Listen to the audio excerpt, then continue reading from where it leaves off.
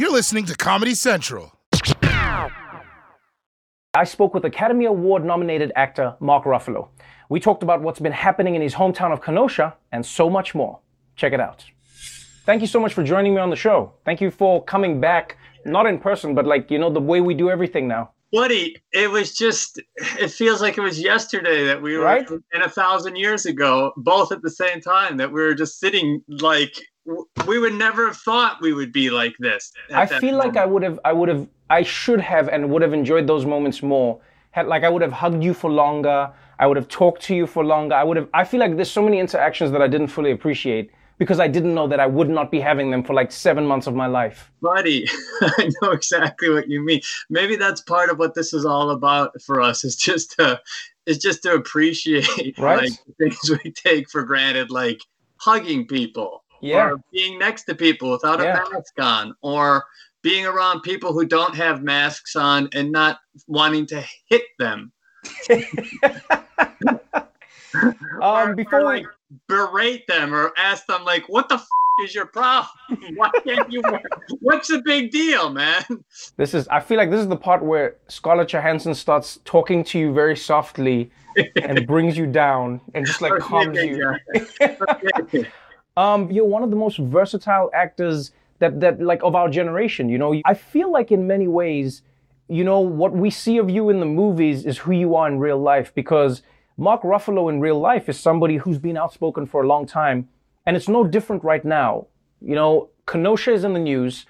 Jacob Blake, Kyle Rittenhouse, the protests, the shootings, the racial tension, and you wrote a really powerful piece that speaks to Kenosha because, speaks to Kenosha from your heart. As somebody who's from Kenosha, what do you wish more people would understand about what's going on there? Well, it was shocking, first of all, to just see Kenosha in the news at all. I mean, it's just not a place that you hear about other than, factory closings. And my family's there. And, it was devastating to see what happened there and then what followed, to see Jacob Blake shot like that in front of his family. And then to see, all these people, go out and protest for Black lives, which is what we're doing, and that's the truth of this moment. And I feel bad for anyone who doesn't join us, especially for the people who say all lives matter, because if you truly believe all lives matter, then you should be on the streets right now with your black and brown and white brothers who are all fighting for one of the races where obviously it doesn't appear like they are being considered the same way the rest of us are. All right. So that's what all lives matters really means, is that all lives do matter and that Black lives have got to be lifted up. Then you should be out. You should be the first one out on the street, But these protests have been, predominantly peaceful. We don't hear about that. We only see the guys like in Kenosha, Wisconsin. They made 170 arrests over those days of protest, and 120 of them were from out of town. And they were provocateurs, and they were, trashing a town that they're not even from. That was what broke my heart, because that's not what I know about Kenosha, Wisconsin. As disparate as it is economically, as much as people struggle there is a community there. That being said, that community is also facing, generations of racial injustice and inequality. But what the news I was seeing coming out of there didn't feel honest to me. It felt salacious. It felt, of course, they're going to go for the worst things. And then, of course, you have the kid with a 17-year-old with an AR-15 being called from out of state to come and be a vigilante and basically shoot people. All this was heartbreaking, and I was honestly, Trevor, I was paralyzed. I didn't know how to respond to it, and usually I get some sort of message like, this is your time to go. This is your time to be there. But we're living in COVID. I couldn't go. I'm taking care of my family here. And then something opened up. I was reaching out to the community. I heard about this Black BLAK Black Lives activist of Kenosha, and so I reached out through them and did that Instagram IG live, right, to counter this kind of story that was coming out of the Kenosha news at the time, that was coming out of the media, that was coming out of the Trump campaign, that Kenosha, Wisconsin was some kind of hellhole where black terrorists were terrorizing the community, which is total and utter bullshit, as we all know. I think a lot of people would appreciate the fact that you don't just speak out, but you also advocate for action.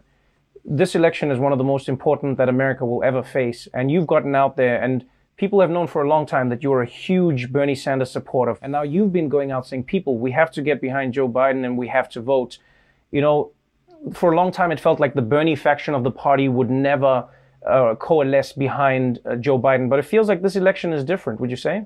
Yes, we learned a big lesson from 2016. You know, the propaganda of the United States elections and election cycle is that the presidential election is going to solve everything. But an election really is only a comma on a movement. And so we have to look at who are the candidates and how do they align to what this movement is about. Which candidate is going to bring us closer to racial parity? Which candidate is going to bring us closer to a Green New Deal? Which candidate is going to bring us closer to student debt reform? Which candidate is going to bring us closer to universal health care? If you have any sense of long-term movement building, then you have to say that's Joe Biden. We're not going to get that from Trump. We all know that now, okay? And so at this point, if you're an activist, if you really care about the movement and the things that you say you care about, the closest thing you're going to have to making that happen is Joe Biden. And when Joe Biden is in office, we're not going to stay on the White House long like we did with Obama. We are going to keep coming. We are going to keep demanding, and we are going to make sure that we have movement on this thing, because you want to know what? We put you in office this time. You know, like when I was in Kenosha, and I wanted to know what was happening there. That was really happening there. They were having a block party, Trevor, and they were dancing, and they were doing COVID testing, and they were doing haircuts, and they were feeding people, and they were registering people, and they were having people sign up for the census. That's what the community does.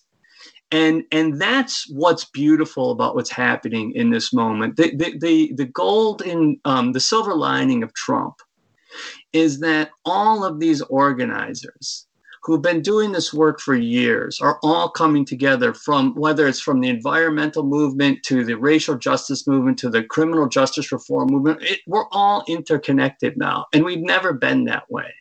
There's so much to be hopeful about right now. And I think that's the message that we're missing, you know?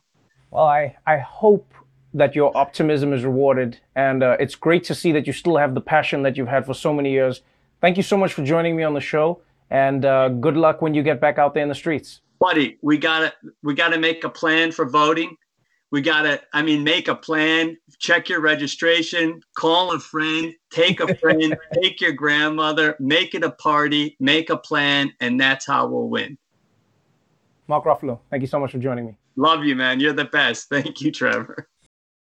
The Daily Show with Trevor Noah, Ears Edition. Watch The Daily Show weeknights at 11, 10 Central on Comedy Central and the Comedy Central app. Watch full episodes and videos at thedailyshow.com. Follow us on Facebook, Twitter, and Instagram, and subscribe to The Daily Show on YouTube for exclusive content and more. This has been a Comedy Central podcast.